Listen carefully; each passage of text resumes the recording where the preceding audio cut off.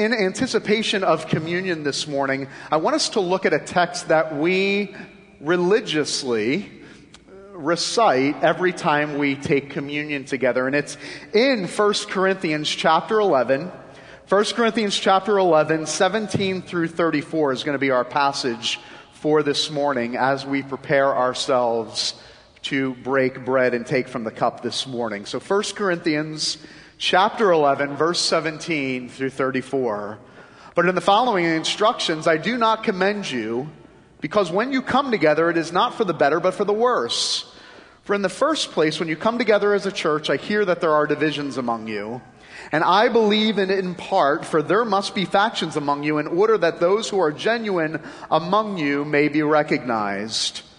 When you come together, it's not the Lord's Supper that you eat, for in eating, each one goes ahead with his own meal. One goes hungry, another gets drunk. What? Do you not have houses to eat and drink in? Do you despise the church of God and humiliate those who have nothing? What shall I say to you? Shall I commend you in this? No, I will not. For I received from the Lord that which I also delivered to you, that the Lord Jesus, on the night that he was betrayed, took bread, and when he had given thanks, he broke it and said, "This is my body for you. Do this in remembrance of me." In the same way, he took the cup after supper, saying, "This cup is the new covenant in my blood. Do this as often as you drink it in remembrance of me. For as often as you eat this bread and drink this cup, you proclaim the Lord's death until he comes. Whoever therefore eats the bread and drinks this cup of the Lord in an unworthy manner will be guilty concerning the body and the blood of the Lord. Let a person examine himself then, and so eat of the bread and drink of the cup. For anyone who eats and drinks without discerning the body eats and drinks judgment on himself. That is why many of you are weak and ill. Some have died. But if we judged ourselves truly, we would not be judged. But when we are judged by the Lord, we are disciplined, so that we might not be condemned along with the world. So then, my brothers, when you come together to eat, wait for one another. If anyone is hungry, let him eat at home, so that when you come together, it will not be for judgment. About the other things, I will give directions when I come. The grass withers and the flower fades, but the word of our Lord, it stands forever. One of the mistakes pastors often make is assuming everyone is tracking with you. There's a lot of things that we do as pastors, a lot of things we do as a church that we just naturally assume people understand why we do these things. There's a lot of things that we do, and even in the context of a worship service, there's a lot of things that we do that pastors naturally assume you understand why we do them. Case in point, in December, I was standing in the narthex, as I normally do, after the service, and a gentleman that has been coming here for some time, not a member, but been coming here regularly, I won't name them and embarrass them, came up to me and said, "Pastor, I know we celebrate Christmas and Easter every year, but what's the difference?" And then I realized, okay, I probably shouldn't assume that everybody naturally knows why we do what we do. And communion might be one of those things for you. You see, some of you might have grown up in a tradition where you celebrated communion once a week. Some 4 times a year, or maybe like us here at Coral Ridge, celebrate it monthly. And it's been something that the church has been doing for 2,000 years. And for some of us, if we're honest, we give little attention to it whatsoever. It's typically the thing tacked on the end of the service, right? And the only thing you're really concerned about during a communion service is how long's the preacher going to preach for? Because I know I got another 10 or 15 minutes after the sermon, and that's the thing that's probably occupying your mind even right now. And so I thought it would be good, before we take another step towards the Lord's table and take communion together, to just reflect on these verses briefly before we engage in communion together. Mike Horton, a professor and theologian and popular author, said, "Because I wasn't there 2,000 years ago," meaning at the cross, "I need the gospel preached and the sacraments administered, because I need to hear it and be reminded of it, because I wasn't there My heart is prone to wander. My heart and mind are prone to forget the benefits of the gospel and the benefits of the grace of Jesus Christ. Another theologian said that communion is like the gospel with clothes on. That we hear the gospel preached regularly, but it's those moments where we get to partake in the bread and the cup where the gospel is, we can touch the bread and we hold the cup and we begin to see and to remember the gravity of the body being broken and the blood being shed. And Jesus himself here, Paul records Jesus at that Last Supper, at the Lord's Supper, saying twice, do it in remembrance. Remember, remember, remember. And so I want us to look at briefly, what does this, which we're about to partake in, what does it call us to remember this morning? The first thing it calls us to remember is our past. It calls us to remember the past. In fact, Paul says in chapter 11, verse 23, on the night that he was betrayed, he puts that in there for a reason. Because on the night that he was betrayed, history was changed forever. He takes us back to the past. So when we take the bread and the cup in the Lord's Supper, we're transported back in time to that night, that dark, lonely night when Jesus was betrayed. It's Paul's way of saying, never forget that night. That every time you celebrate the Lord's Supper together, anytime you celebrate communion together, remember that night. But what was significant about that night? Yes, it was the night that he was betrayed, but that's not what made that night so powerful. You have to remember, what was the Last Supper of Jesus? The last meal that Jesus partook of was what? The Passover meal. It was Passover. What's Passover? It's a good question. Passover was that event in the history of God's people that is recorded in Exodus. And what happened to God's people? They were enslaved in Egypt, and God said, let my people go. And Pharaoh didn't. And so what did God do? He sends the angel of death to the Egyptians. But what is the promise for the people of God? The promise of the people of God is, you shall sacrifice a lamb and take the blood of the lamb and put it over your doorpost. Why? So when the angel of death comes, the angel of death will pass over your home and you will be saved. And Moses says, to commemorate this event of God's salvation, you shall remember it with the Passover meal every single year. And they would have bread, and they would have a cup, and they would slaughter the lamb. But what makes this so amazing, and why Paul wants us to remember the night he was betrayed, is because it turned history upside down. Because what happened at that Passover meal with Jesus? The first thing is this. Jesus doesn't take, as they traditionally would, the bread, the manna, the bread, and say, this is the bread of our affliction. You see, every year at the Passover meal, they would hold up the bread, and whoever was leading the ceremony would say, this is the bread of our affliction in the wilderness. He doesn't say that. What does he say? He holds up the bread and he says, this is my body, which is broken for you.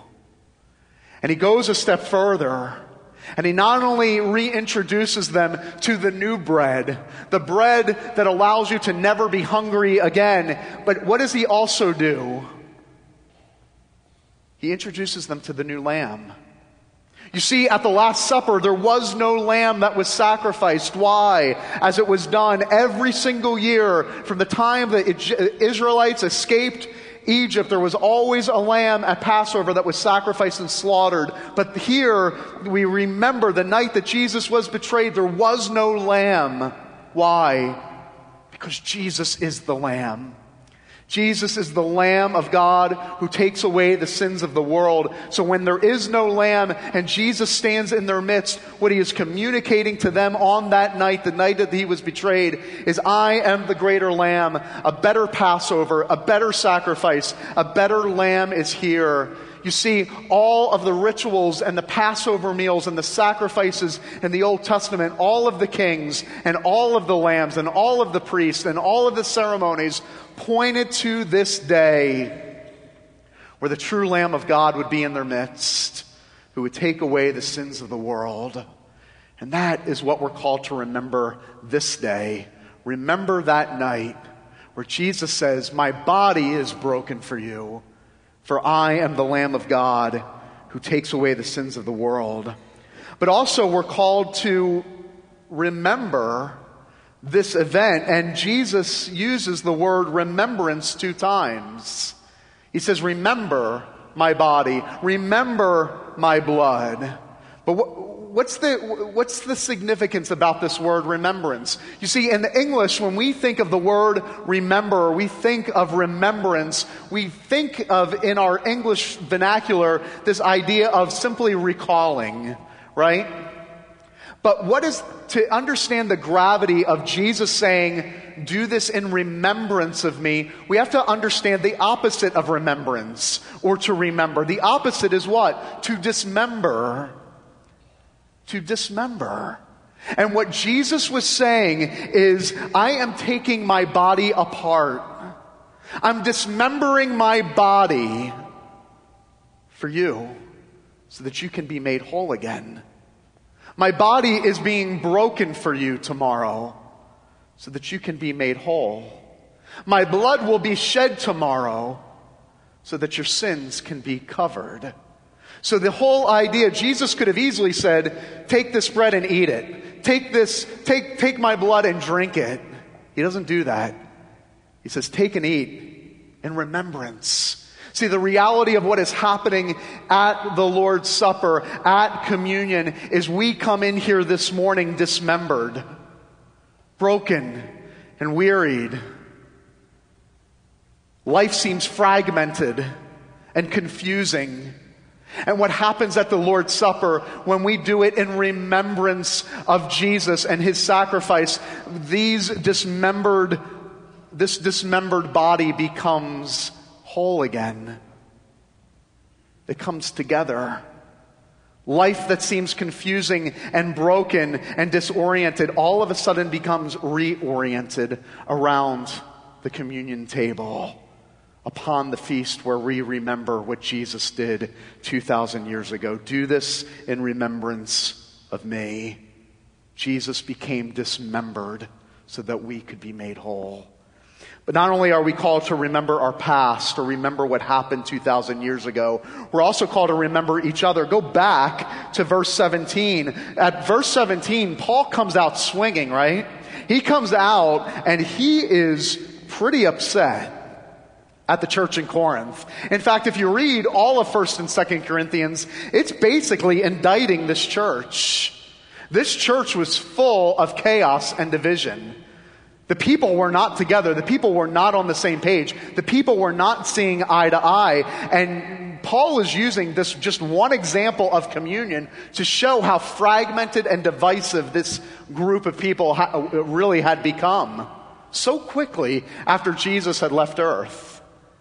And he uses examples of all of these social classes and how they had become divided. He says, you're so divided, there are people that actually come to the communion meal and they're not even welcome to the table.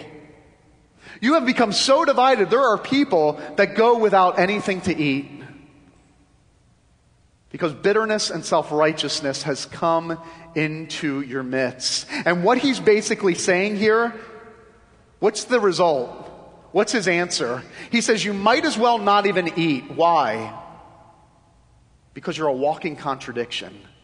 You cannot say that I have God in my life and that Jesus has saved me and I believe in the very gospel that unites me to God and then be divided with my brothers and sisters. He says, you're a walking contradiction. You might as well not even eat today. You might as well not even partake of communion, because when you take communion and there's bitterness in your heart and self-righteousness in your heart, think about self-righteousness. The whole message of the gospel is that we believe that there is another righteousness that saves us. He says, so the reason bitterness and divisiveness happens is because of self-righteousness. It's the opposite of what the gospel does. So he says, you might as well not even partake. And what does he say to do instead? Verse 28, let a person examine. Let a person examine himself this morning or herself this morning. Do I sit here this morning divided with another brother and sister? Do I sit here this morning harboring hatred or bitterness or self-righteousness against another member of the body of Christ? I can't take the bread and the cup, which communicates to the world that we are one, but be divided in my heart with another person in this room. Examine yourself. Does the gospel that has saved you, is it also demonstrated in the way that we commune as one family, as one people of God? Don't eat, don't drink, he says, because it contradicts the beauty of the gospel. Because the gospel is the very means by which men and women, Jew and Gentile, slave and free, black and white, rich and poor, young and old, all come together at this table as one. That's the beauty of the gospel. And if there's divisions among us, it contradicts the beauty of the gospel. So the communion table gives us an opportunity to remember each other, remember our commitment to one another. And lastly,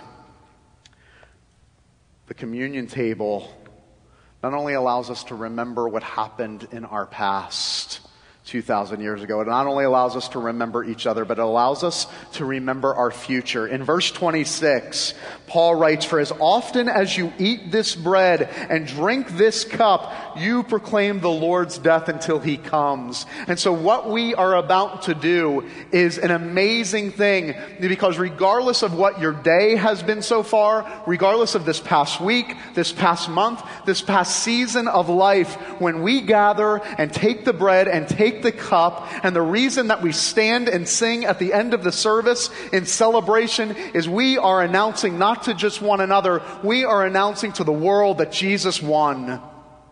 That the best is yet to come. That Jesus, through his death and through his sacrifice, has gained our victory and life forever. And we can now go out from this place with a renewed passion and vigor and excitement and energy into the marketplace and into our businesses and communities and neighborhoods, proclaiming that Jesus is alive, that the best is yet to come, that we have a hope that is out of this world.